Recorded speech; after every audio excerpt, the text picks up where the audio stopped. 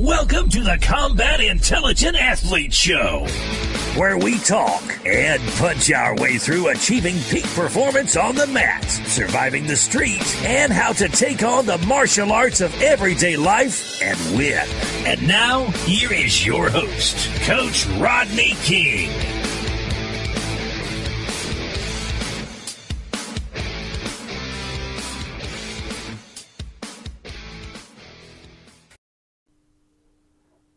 Hey Mick, can you hear me? I can hear you, Mick. Can you hear me? Yeah, good. So how are you doing? Hey, not too bad. Just been running around all day doing things. Life gets in the way, as it usually does, you know. Absolutely, man. Well, are you happy just to jump straight into this? Yeah, I suppose so. Yeah, man. So. Let's just get into it. So I thought, look, you know what? I know you're not big on kind of giving, major backgrounds, and I get where you come from on that, but maybe just give a short overview of at least, where you situate yourself right now and how you see your role within the sphere of martial arts, self-preservation, and so forth.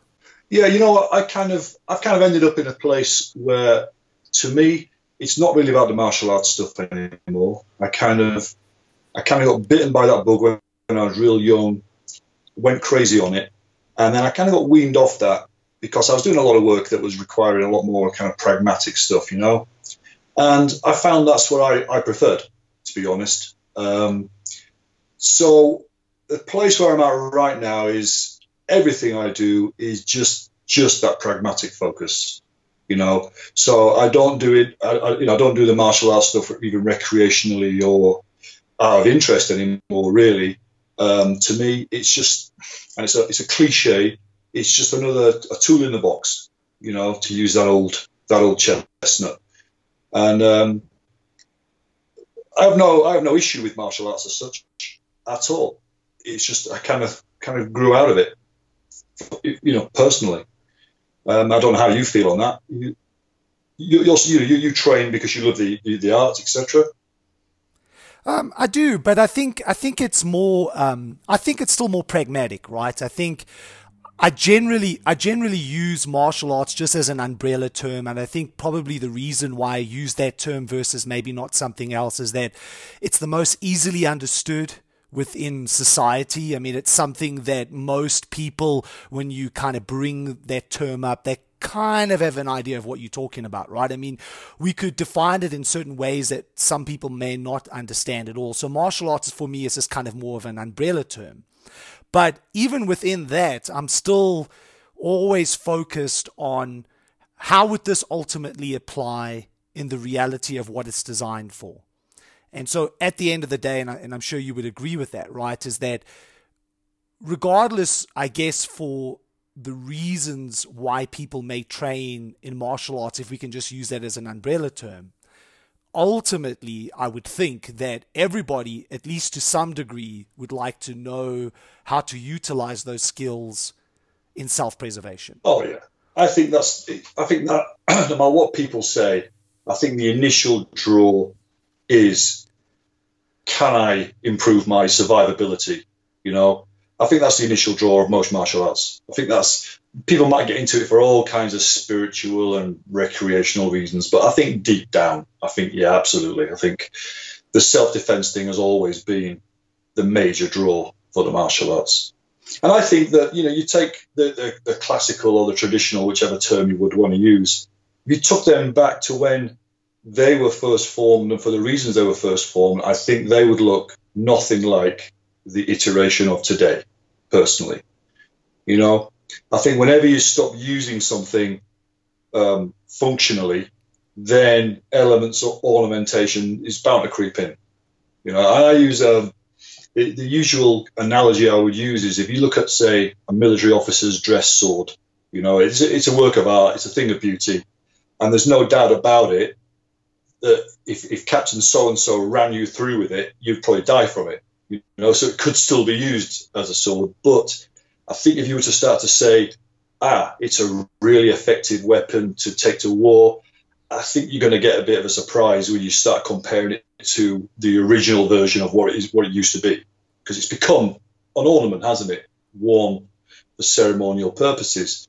And I think a lot of martial arts have gone down that path. And undoubtedly, if any martial art guy kicks you in the head, you're kicked in the head, you know? So I would never say, well, that's not effective.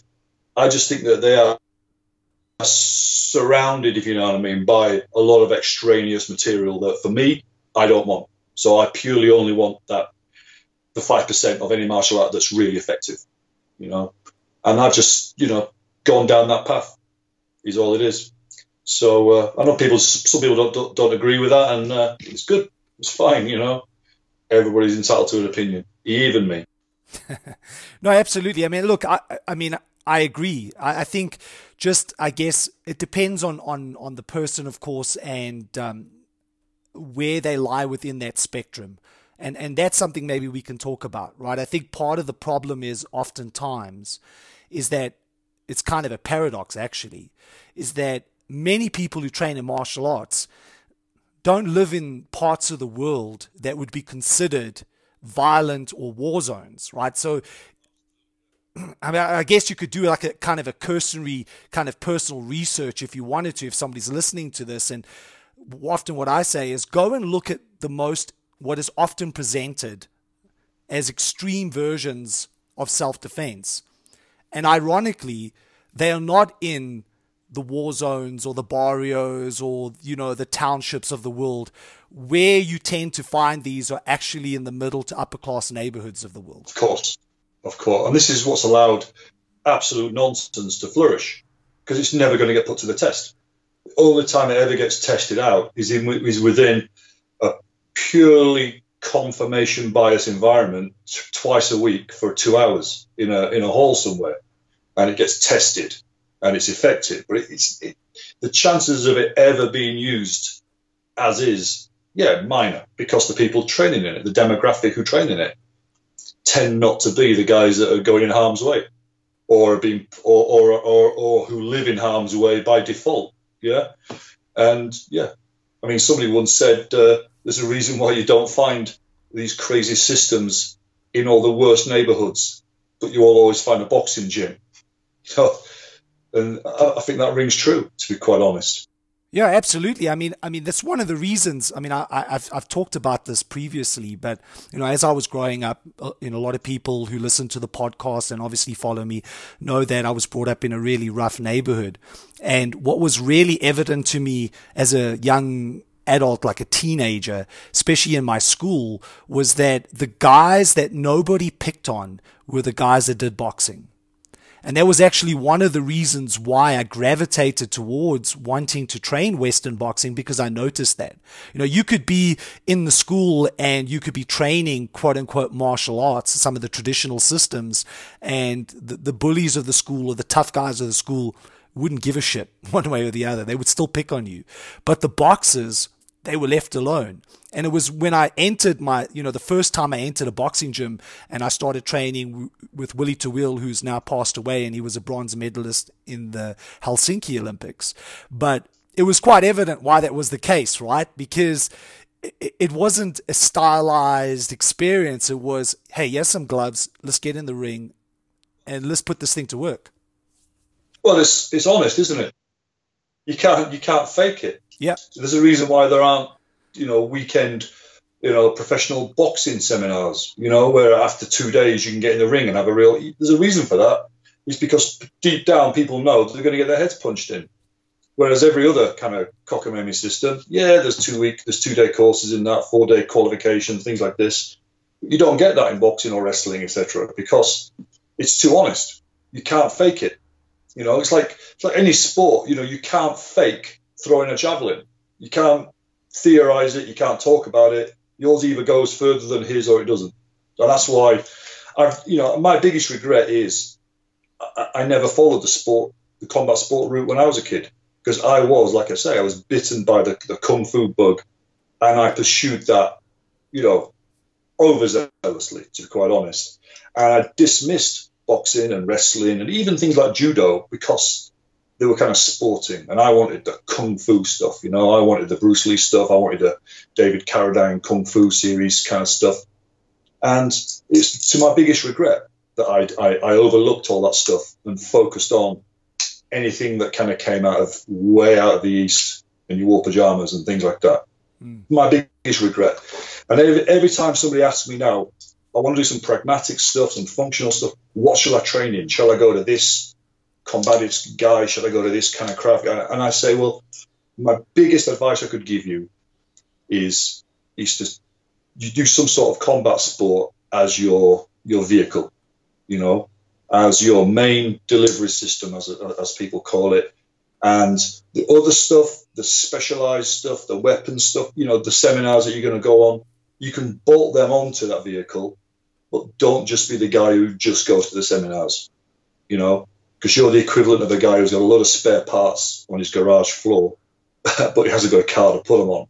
You need a car, you need something to drive. So I implore people, don't make the mistake I made and overlook that stuff. And I'm just sick of hearing the argument, yeah, but that's only a sport, that's not a real fight. And I'll tell anybody like that, you get in a ring with a heavyweight Thai boxer, and afterwards, when you wake up, you tell me you weren't in a real fight. Yeah, and I mean, it is quite a prevalent argument, right? I mean, and I've addressed this in my own way in my blogs and so forth, where this kind of prevailing argument, those guys do sport and we do street and it's not the same thing. And, those guys are basically doing rule fighting, and on the street, there's no rules. But as you noted, I mean, if you got into the ring with somebody who is a highly skilled combat athlete, let's talk afterwards if you actually are going to turn around and say you haven't been in a fight. Yeah, it's ridiculous. I mean, what I like, I've heard the argument so many times, I've almost got like a Rolodex of answers for these now that I can just pull them out. When they say that, yeah, but the rules guy, you see, he's going to be so conditioned by those rules. And I say, hang on, what are you going to tell me now? He's going to get beaten up before he takes his shoes and socks off. Come on, or he's going to be so conditioned by those rules, he's going to abide by them in the middle of this kind of life or death fight. And I says, okay, so if he's conditioned by these rules, fair enough. Even if he fought by the rules, he'd probably still win that fight, to be quite honest. Because biting and eye gouging isn't the nuclear weapon a lot of people think it is. Getting punched in the head or kicked in the head, or choked unconscious still applies more force to another human being than all those other dirty trick stuff.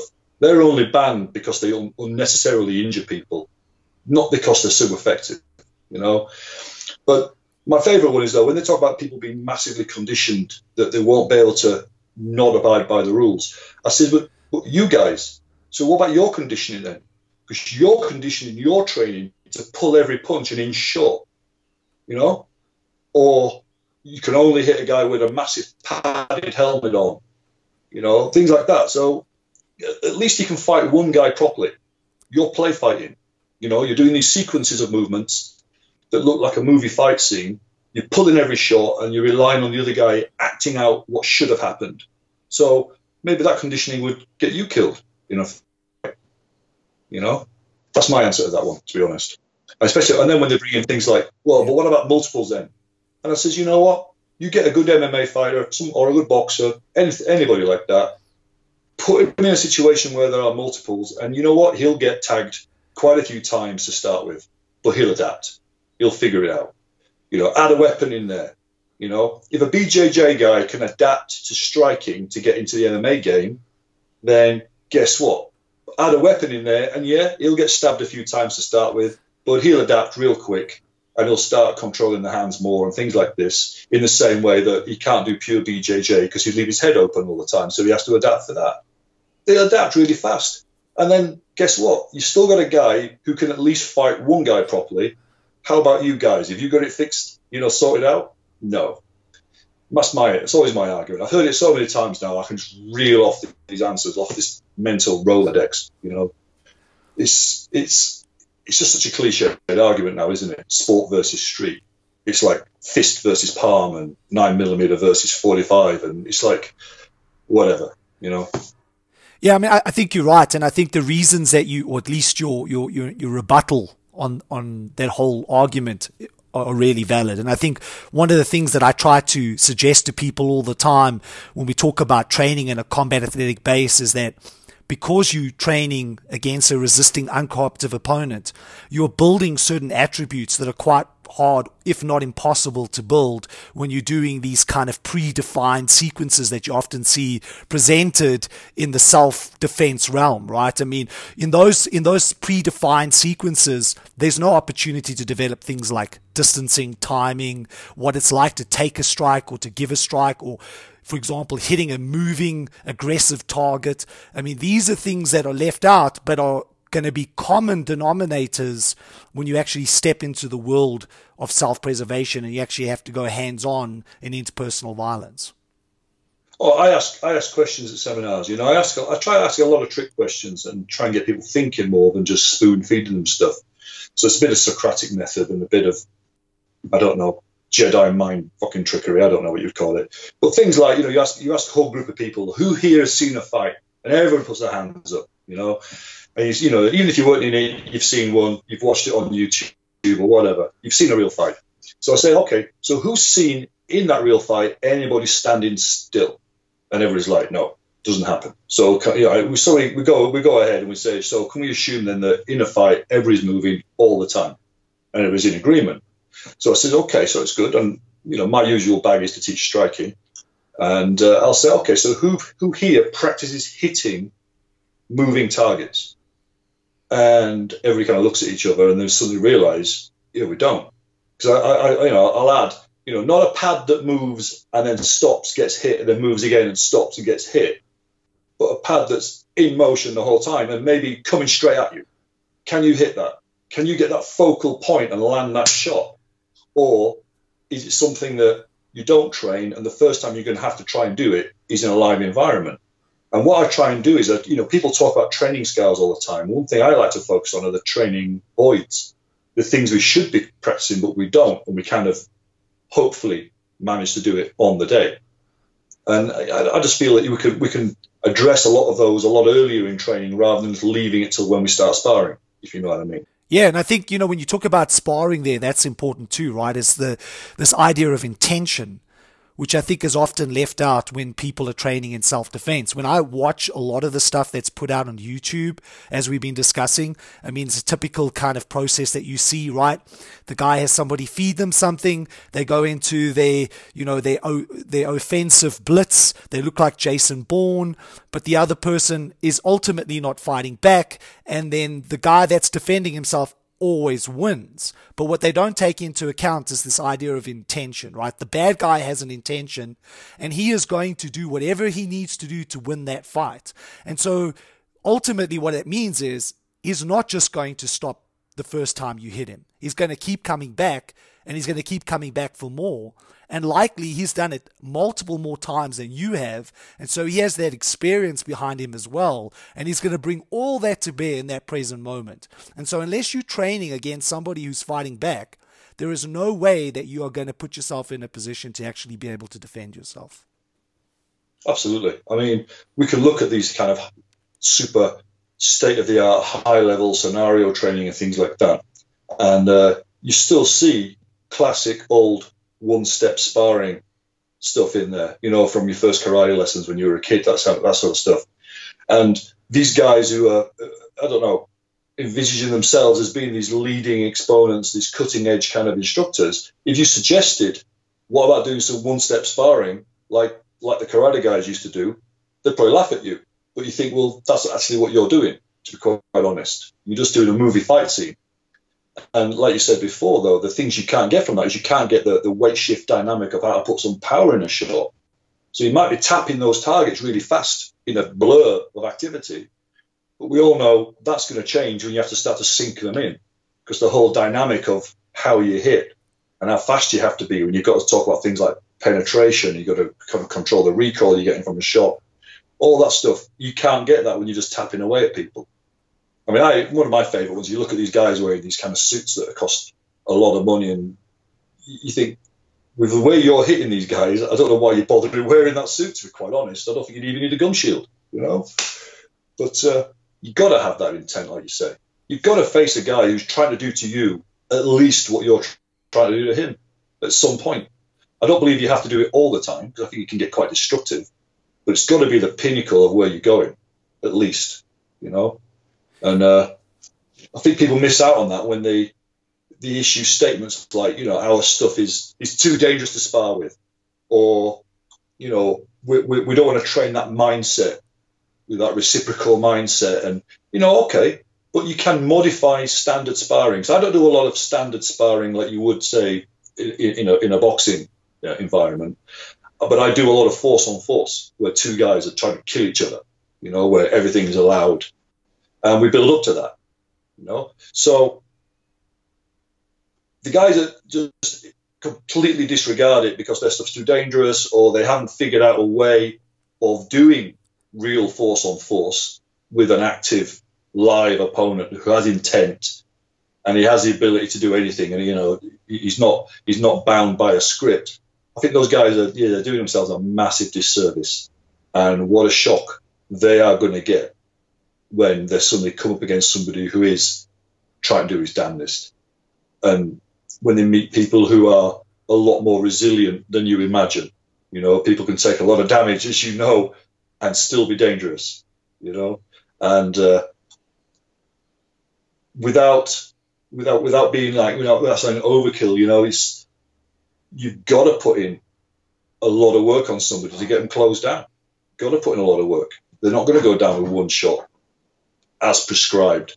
They're not definitely going to bend over when you hit them in the balls. They're not definitely going to fall over when you hit them in the head. Yeah, so that's interesting, right, that you say that, because I guess, one of the things I'd like to hear from your reflections on this, because this doesn't make sense to me either, and it drives me insane, right? I guess before the advent of the internet, and especially YouTube, there was really little way to know what really went down, if we want to call it, in fights, right? And so you kind of had to just take it by face value that the person that was teaching you knew what they were talking about, and ultimately, unless you had been in multiple experiences in interpersonal violence, you really didn't have an idea of how this thing was going to go down. But now with the advent of, say, for example, like YouTube, we can argue that, I guess, the moral aspect of this, but the fact of the matter is you can go up on YouTube and you can actually find fight compilations. Anything you want, right? And we're talking about real, actual fights out on the street where people are going at each other, sometimes mass attack and so forth. And it's so evident from watching that. You don't even have to take a class in anything to be able to see what comes up over and over and over again. Yet still, we have all this other stuff being taught that is so far taken away from the realities of what it is to be in interpersonal violence, even though there are hundreds of examples of what this thing actually looks like. More than that, there's a term for it, isn't it? It's belief, and it's what you have to apply to enjoy watching a movie. You can't watch Star Wars and go, yeah, that's all bullshit, because they haven't invented that yet, and they couldn't. You've got to suspend your disbelief for a little while and just enjoy the movie.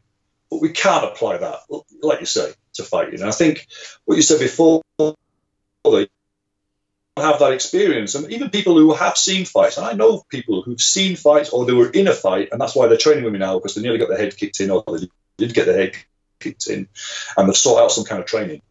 You can still see these people gravitating towards the crazy stuff. And then you look at them and you think, your frame of reference of fighting, I'm guessing, has come mainly from what you've watched on TV. Because you cannot ignore. They'll have been in a fight or seen a fight and seen some guy smashing another guy up in a bar, but they'll disregard that because that's not a real fight, because it doesn't look the way they want it to look, because they want it to look like the Jason Bourne type fights, and it just drives me crazy. I had a thing recently, and somebody yet again was saying, "Oh, well, you're quite negative. You're always posting these things about what not to do. Why don't you post things about what to do?" What I did was I just went back down through my Facebook thing. I found out of 60 posts, that was as far as my phone would scroll before it crashed. I think 5 were me being negative about something, But anyway, it's what sticks in people's brain. And I says, how many times can I say to train this small skill set that we all know exists? The human race, if we've been around for 200,000 years, that experiment has been running for 200,000 years, and we've figured it out by now. As you say, you watch all these fights, whether it's a pro fight or it's a Joe fight outside a club, the same kind of tactical model crops up the whole time. The same tools make an appearance. And only occasionally is there some kind of outlier, stuff comes in. So I says, look, how many times do I have to reiterate, train, having good hands and good low kicks and, the basic MMA skill set, for instance, and then add in some of the anti-weapon stuff and the multiple tactics stuff and the soft skills. How many times can we keep saying that? Because that's what it is. The experiment has been done with millions of samples size. It's a huge experiment. It's done. We've got the results. And we can watch them now in glorious Technicolor and rewind them and frame by frame them. And there's nothing new appears. And that's my biggest thing, is that I'm not trying to teach people new stuff. And a massive argument that I always put across is, of all the problems we have in this business, the one problem we don't have is not having enough stuff. We've got enough stuff. If you've been training any kind of martial art or combat sport for 6 months, you've probably got the curriculum that you now need to have a fight with. Yeah. The problem we do have is we're just not good enough at applying that stuff, or we train that stuff in the wrong way. But it's not a case of, I need to learn some more techniques. I need to travel the world, find that cave on top of the mountain and the old guy can teach me this new way of. I don't think that's a problem at all. I think other people do, though. There's always looking for the new thing, that new technique, that new armbar variation, that new knife that they just need to have. And yet the problem is performance, in my opinion. Performance and training, that's where the mileage should be getting put in, but it doesn't.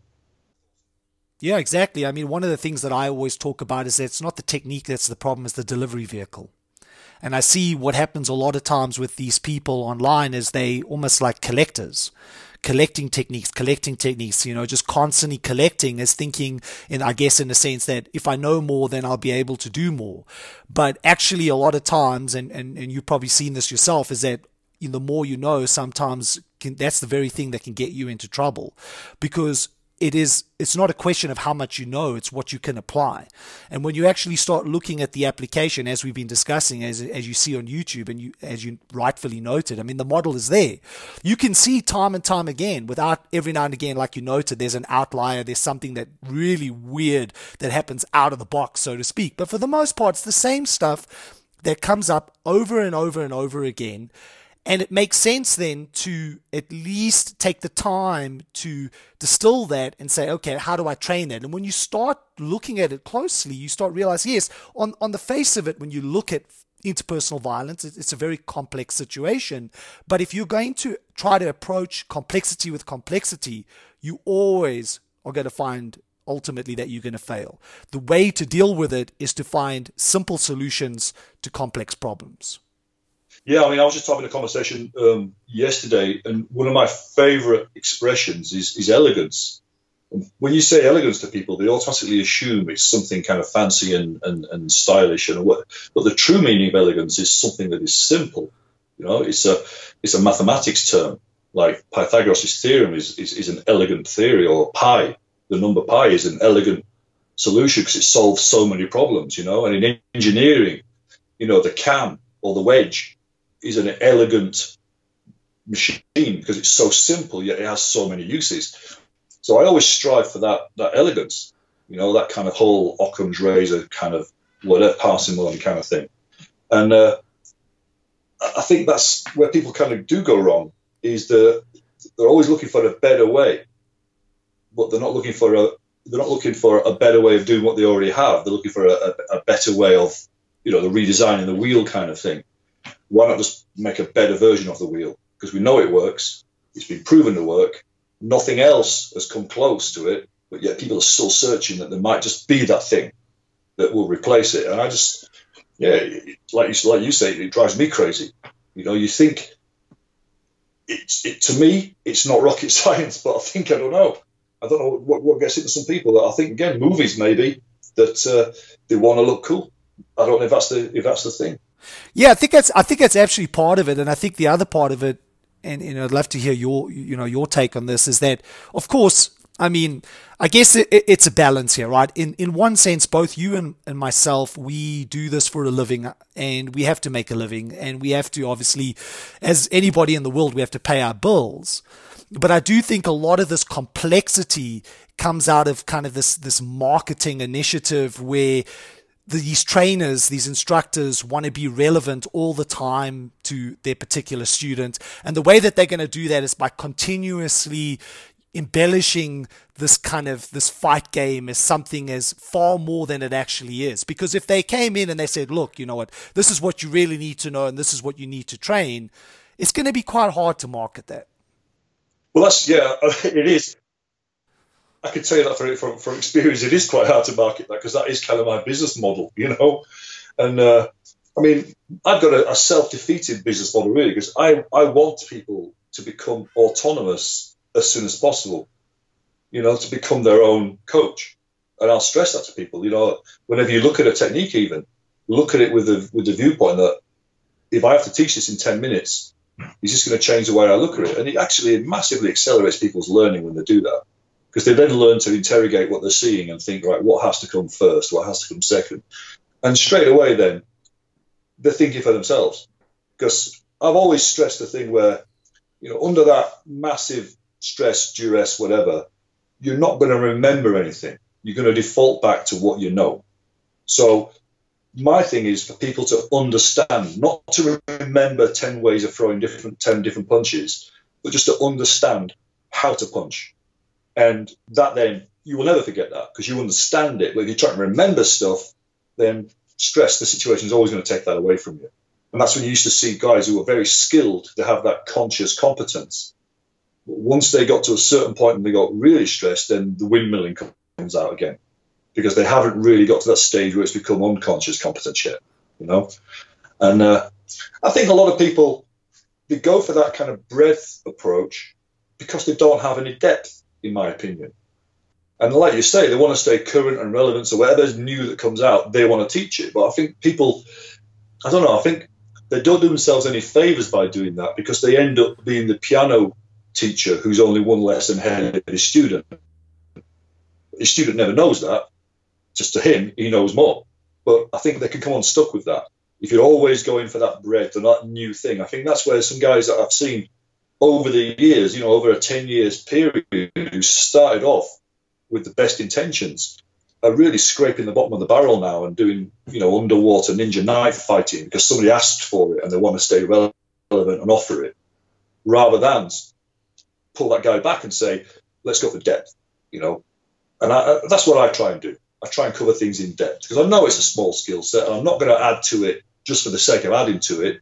So I think, well, what can I do then? Let's go for the depth. Let's look at increasing performance. Let's look at increasing application, feasibility, all that sort of stuff, rather than a new thing.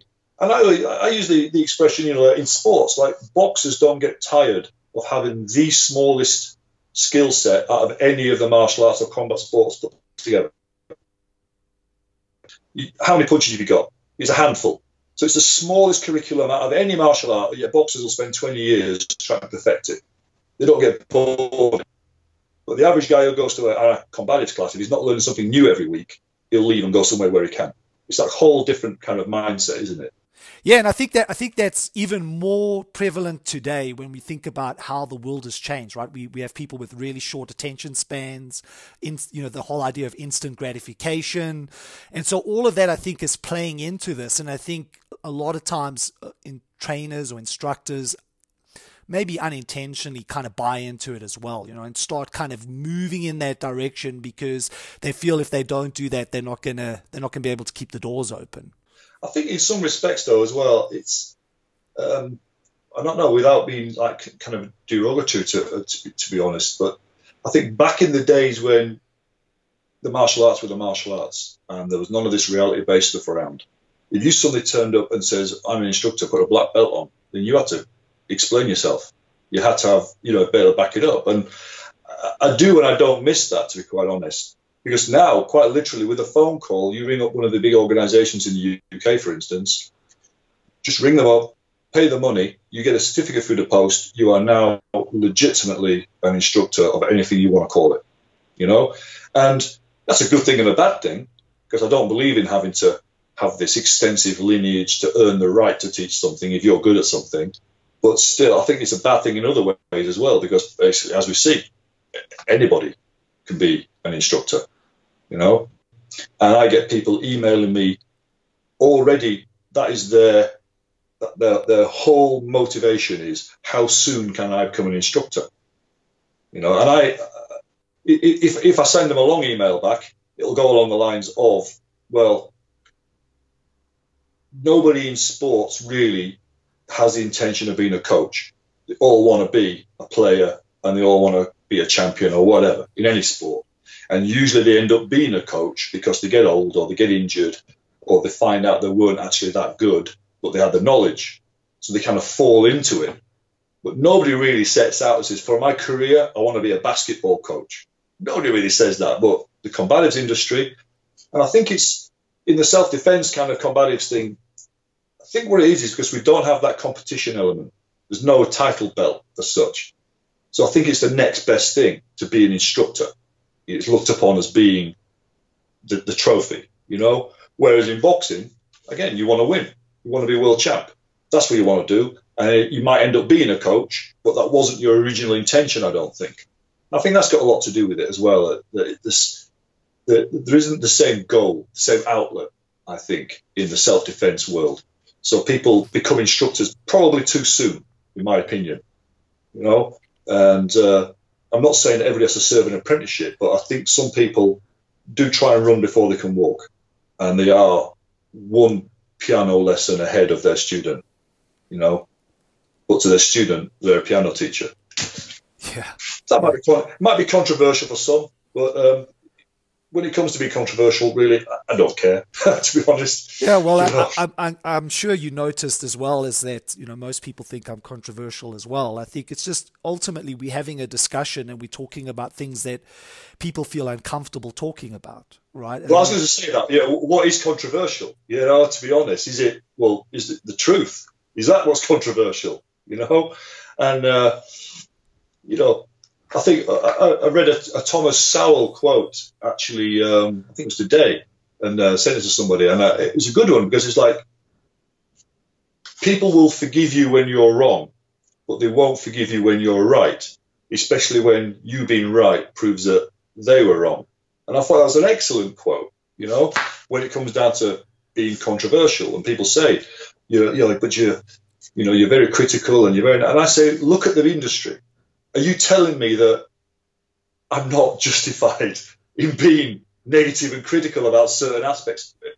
And I says, and my answer to them is usually, you know, look at the industry, look at it objectively, look at it with a clear, open mind. And I'm telling you that if you're not negative about the same things I'm being negative about, you're part of the problem, pal, you know, because there's nothing positive about people who blatantly lie, or people that are deluded enough to believe their own lies, or people who exaggerate the truth to make something into something it isn't. I think there's nothing positive about that. So, yeah, that's what I usually attack as such, if that's the best word to use. I think there's something else there too, right? I mean, it's probably going to be, as we've been talking, controversial, but I notice a lot of times is that the guys, and it's mainly guys, who don't actually want to play the game, so to speak. They don't want to put themselves in a position where they actually have to go up against resisting opponents, be that in combat sports or whatever, tend to gravitate more to the kind of unarmed combatives world or the reality-based self-defense world, however it's defined, because in that world, they don't actually ever have to prove that they have that skill set. I mean, as we see on YouTube and other places, Facebook is a good example, when these guys constantly come out with these Jason Bourne style sequences passed off as reality, nowhere in there does that person ever have to show, the person teaching, ever have to show that they can actually apply it against somebody who fights back, because it's always set up in such a way that they look like they know what they're doing. Well, I even see, you know, quite gnarly kind of scenarios where they are doing some decent force on force. But then, even then, one of the things I really try and eradicate is that confirmation bias in that, am I setting up these drills and this force on force to validate what I want to work? Or am I truly opening up the playing field to see what does work? Because you can do this either way, can't you? You can bias your stuff towards striking, you can bias it towards grappling, you can do that. The only bias I tend to use, and I use it I think it's a positive way, because it's got two things, is a lot of the force on force I do, I dramatically reduce the time frame. I mean, sometimes literally giving people 5 seconds of time to work, because I really want to focus on that, dropping it into first gear and stamping on the gas, spinning the wheels kind of thing. Because I've seen that be so potent in so many fights. I've used it, I've seen other guys use it, I've had it used on me, and that, can I beat that guy before he gets started thing, I've just seen it work too many times for it to be a fluke. And I really try and stress that. And besides, there's so many other people doing the longer game stuff. Not that many people are doing the short game stuff. So that's what I want to specialize in, rather than competing with all the guys who've got more time in the business than me, their thing.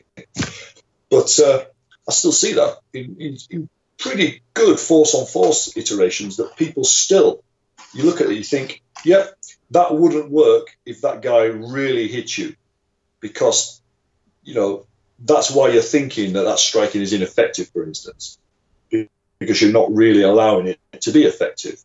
Or if there's something that somebody's not allowed to do, then you've got to be careful about that as well. If you're purporting that this is no holds barred, fight club, whatever you want to call it.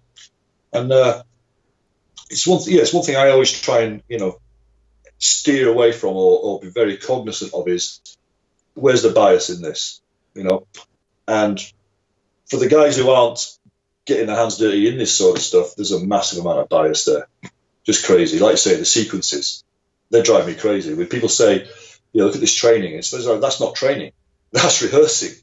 Yeah, I think what you're also speaking to here is one of the things that I try to implement as much as possible, is when I'm talking to the guys that I'm working with, is that we're always trying to train to failure, if that makes sense. Is that you not so much in the sense that you always want to win, right? But rather to the point of trying to really explore all opportunities, which might mean that you ultimately fail, that you might not actually get the outcome that you want.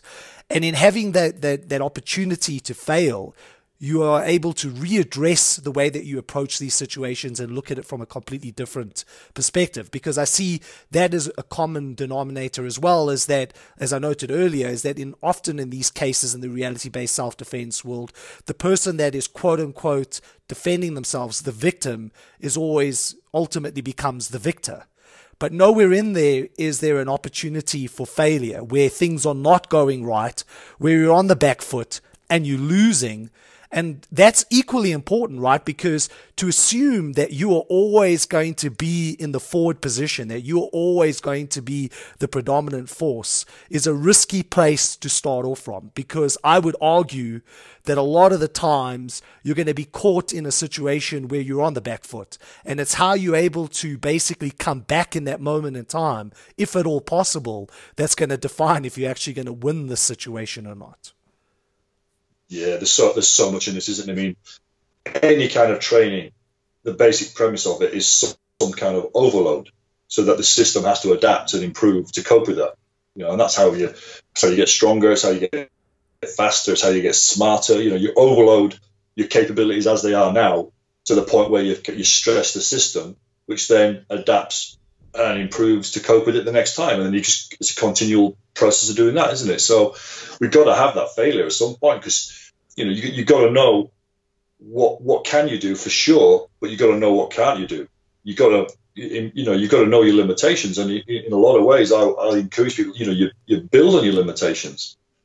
And if it wasn't for understanding your limitations, we wouldn't have invented aeroplanes. We'd still be flapping our wings and throwing ourselves off of cliffs. It's only because we accepted we can't fly, we went, okay, so what can we do then? So I think that failure thing, it comes in so many different aspects, in that, it's got to be tested. And testing ultimately means, well, you've got to take this thing to the point where it starts to break. Right, that's the point. What can we now fix? I use a sequence where, and it's a cyclical thing, where we work on skills first. So usually isolate a few skills, development quite technically. Then we combine them into drills, see how we can apply them together to achieve an effect. Then we test them out, and then we repair them because they're ultimately going to fail somewhere. And that repair phase, I think most people have some sort of skills, drills, and testing progression. But the repair thing, I think, is vital because you see a lot of guys doing these kind of crazy scenarios, and afterwards it's all group hugs and high fives and look how awesome we are, rather than, right, tell me what went wrong. And then you look at it and you kind of debrief yourself on it, what we call an after-action review if you're in the military, and you basically figure out what went wrong, what can we improve, what can we work on next time, and then you spend a bit of time going through that. When I was, say, in Iraq, for instance, we'd come back off a job, we'd drop off the client, and we'd all sit around and we'd say, right, we really fucked up this part of that job, didn't we? So then, yeah, we did. So let's go then, in the kit we've still got on, with vehicles we've still got, we're still fresh in our minds, let's go to the training area on the FOB, and let's set up some cones or whatever we have to do, and rehearse that drop-off that we fucked up, and get it right, and then go. Otherwise, it's like having a red light appear on your car dashboard, and you put the thing in the garage, and then in the morning, expect it to go out all by itself if you don't fix it, So that failure teaches you a lot. It teaches you what needs fixing, if anything. And also it teaches you, yeah, that's not feasible. I'm never going to be able to do that. So what else could I do? Yeah, I love that. And I guess you get this a lot too, which kind of leads into this, is that, often I get people asking me questions, for example, what should I do in this situation? And they don't want to really hear that there's potentially multiple variables. And a lot of the times it might come down to who they are. I mean, when I talk to people, I say, well, especially a lot of times I get asked these questions, for example, say in sparring. Well, I'm training at this gym and I'm having a problem with this particular person because he's much taller than me and has a longer reach. So what should I do? I mean, how would you like me to answer that? Unless I can actually see what you're doing, there's no way for me to give you an honest assessment because there could be multiple variables here. Bottom line is you could just suck. Well, people want that two-dimensional answer, don't they? They very much revolve around the soundbite, the T-shirt slogan, the glib, platitude. They want that kind of cool thing, always do this, never do this. And it's like, oh, come on, it's such a three-dimensional thing that just teaching or trying to get across the real concepts of positioning and moving yourself, you can't just sum it up in a couple of neat paragraphs. Always put your feet like this, and always. It's like, no, it's a dynamic thing, But people want it to be simple, and neat, and tidy. And two guys fighting, there's so many variables in that. It's just unbelievable. It's just that can never be nailed down to an exact science, in my opinion. And also, that the thing when they ask that question, yeah. They give you the most general question, but they want a super specific answer. You're thinking, yeah, it just, whatever, come on, It'd be like asking, I don't know, the late Stephen Hawking, can you explain maths to me? What do you expect him to say now? It's too big a subject, isn't it? Just to cover in a quick, always do this or never do that. That's T-shirt slogans. I just don't do them. I mean, I used to hate those questions. You see them. If you only had 1 hour to teach somebody, it's like, stop. And they go, what do we, why? He says, I'm not going to answer that question. Well, why not? I says, that's like asking a deep sea survival expert. Well, if you only had 1 hour to teach somebody what to do, they'd fall into the Atlantic. What would you, it's like, stop. You just can't. It's just nonsense. But people love that kind of listed, clickbaity kind of platitude, don't they? They like the T-shirt slogans. Yeah, I think part of the problem there as well is that our brain, in a sense, is a pattern-making machine. We look for patterns, we look for sequences.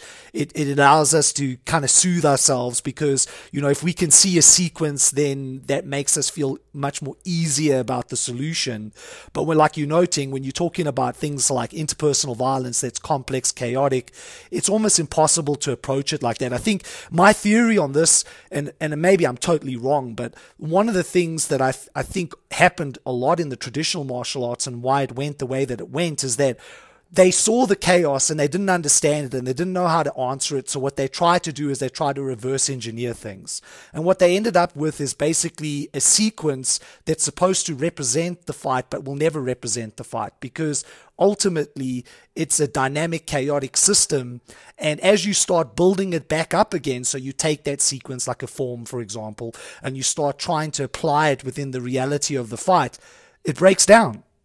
Because there are too many variables coming at you. You could never tell what that person's going to do. And I think that's the thing that I see here, right, is that it's almost like there's an ESP thing going on with a lot of these martial arts instructors, as if they somehow have access to this person's consciousness in the sense that they know what this person's going to do. And, you know, if you know anything about fighting, oftentimes the person fighting you doesn't know what they're about to do, right? You don't know if they're going to throw a jab or pick up a brick. And you're going to have to respond to that in that very moment as it unfolds.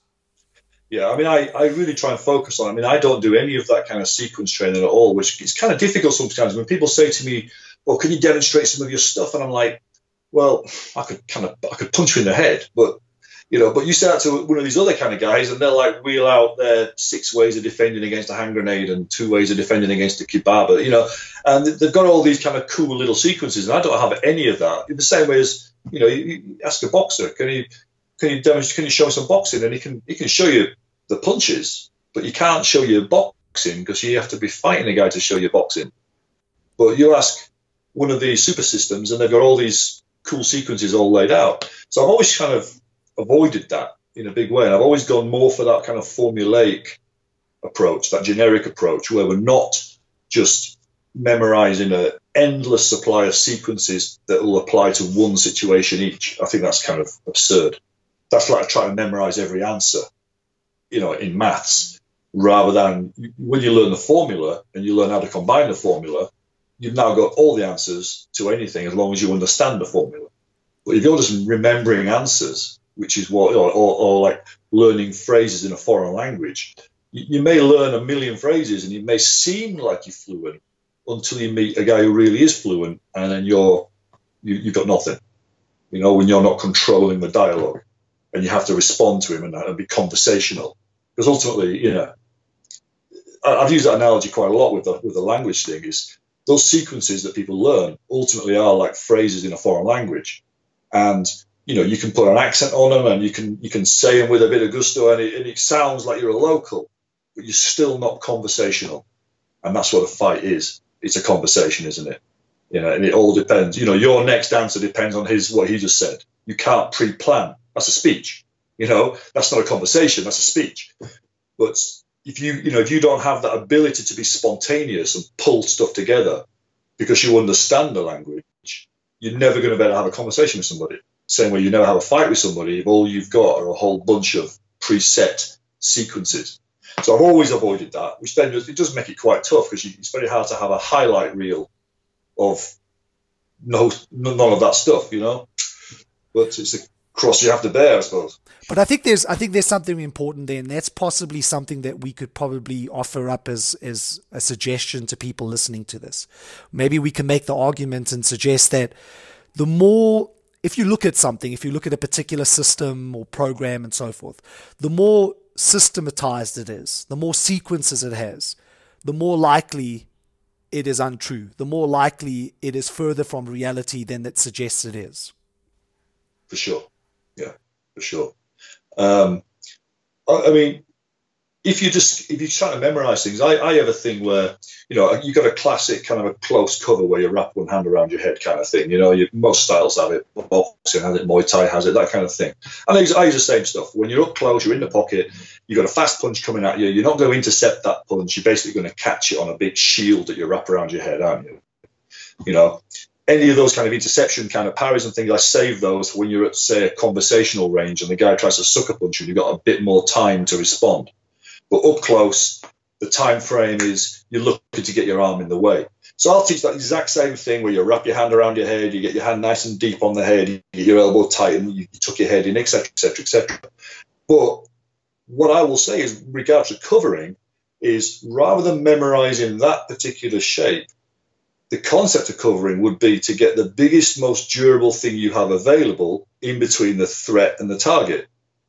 And people will say, oh, okay, but then they still want to memorize the shape. So then I say, okay, so show me that cover, but I'll grab their arm, as people tend to do in fights. I'll grab their arm and then go to punch with the other hand, and they suddenly go, oh, they can't do the thing that they wanted to do, but the concept is they've still got another arm. Can they wrap that around their head? It won't be as good, but it's still putting something between the threat and the target.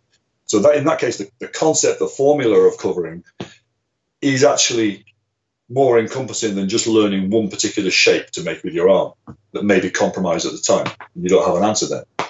You know? So I try and factor a lot more of that generic kind of stuff in that makes people more spontaneous with what they do rather than they're remembering what to do. Yeah, I like that. I mean, it makes perfect sense to me. So we're coming basically up on the hour. So let's kind of like end off and think about maybe potentially, people listening to this, and I'm assuming, especially based on what we've been talking about, a lot of people taking this forward are going to be looking to places where they can actually go and learn, quote unquote, how to protect themselves. I mean, is there any advice that you would give them? Is there anything that they should kind of start off with, kind of before they even start looking, so that when they do look, they already have some idea, so they don't go down the rabbit hole and get lost into all the things we've basically been talking about to stay away from? I think that what I've suggested to people in the past is, when you're going to look at something, just ask yourself, could you insert that thing into the last real fight that you saw? Of those two guys windmilling each other in that bar or the parking lot or whatever. Is it spontaneous enough where it'll work in that reduced time frame?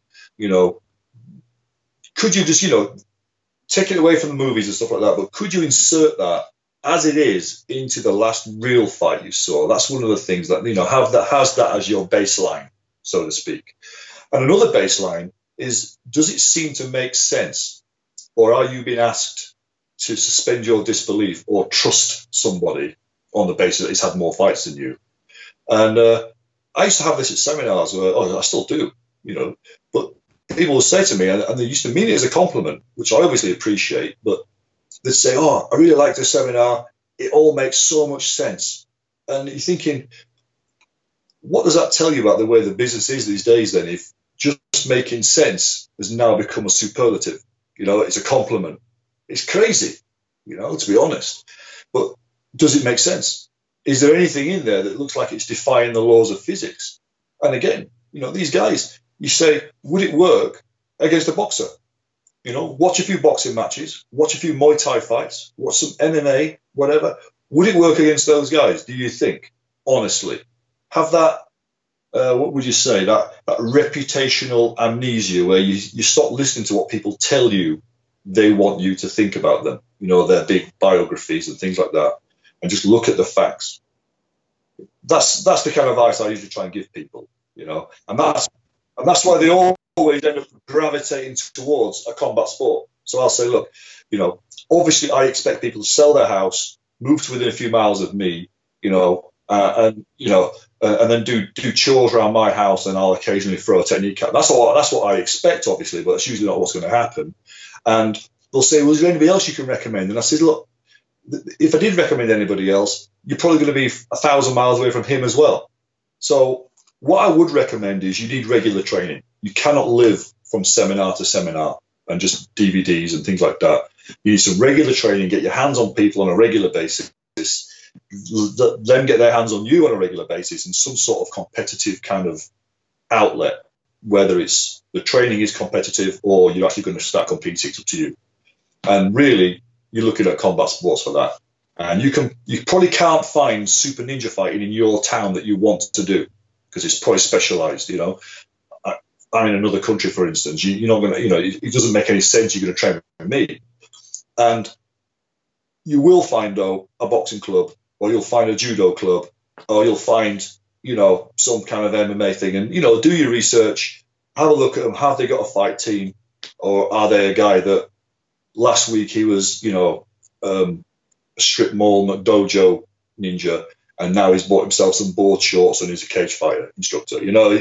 Look at the provenance of them, look at the pedigree, and that's my advice to those guys. You need the regular training, and really only combat sports is going to give you that. And the other stuff, the specialist stuff, go on the seminars, buy the books, buy the DVDs, and bolt that on. It doesn't take a lot of brains to figure out, there's no special system that you have to learn when to stick your thumb in someone's eye if you're rolling around on the ground. If you get a good opportunity and, you can't laugh it off, but it isn't the nuclear weapon some people think it is. If there is an opportunity for it and your head's in the right place and I ram my thumb into your eye, well, you're going to get a reaction from that and it's not going to be great for the guy. But those guys who think that that's all I need now, just the eye. Once you get to a certain level, you can figure out all the dirty tricks yourself. You don't have to go on special seminars and buy books on it, to be quite honest. Yeah, you still need that like we said earlier on, right? You still need that combat athletic base where you've built the system of timing, endurance, and distancing, and so forth to even apply any of this. So you still need that vehicle in order to achieve any success in quote unquote the dirty tactics, so to speak. Yeah, and the question I always ask them as well is, I say to these guys, how serious are you? And they always assure me that they're deadly serious. So I'll say, so how much physical conditioning are you doing then? And they're like, oh, well, not that much. I says, well, you're not serious then, are you? Because that's free. If you go online now and you can download a bazillion clips on how to train from a bazillion people. And I'm assuming most people have got a floor, no matter how poor you are, because they come as standard, don't they, usually, So you don't need to buy lots of fancy training equipment. If you've got a floor, you can train. So if these people aren't doing a lot of physical conditioning, that thing that underpins it all, that's completely free as well, then how serious are they? Yeah, Mick, to end off, if people want to find out more about you and getting in contact with you, where's the best place to look? Well, I've got a website, www.corecombatives.com, that's usually in various stages of completion. So I've got that website, and there's some basic information on there. There's an email address on there that you can get hold of me. On Facebook, if you look for the C2 training group, then there's a lot of discussion that goes on there. And other than that, those are the best places to find me, to be quite honest. And if people want to sell their house and move nearby, well, contact me and I'll give them a rough address for them. Sure, absolutely. Well, man, I really appreciate it. I mean, I think people are going to really love the conversation, and it was fantastic chatting to you. Cool. All right, man. Let's do it again sometime.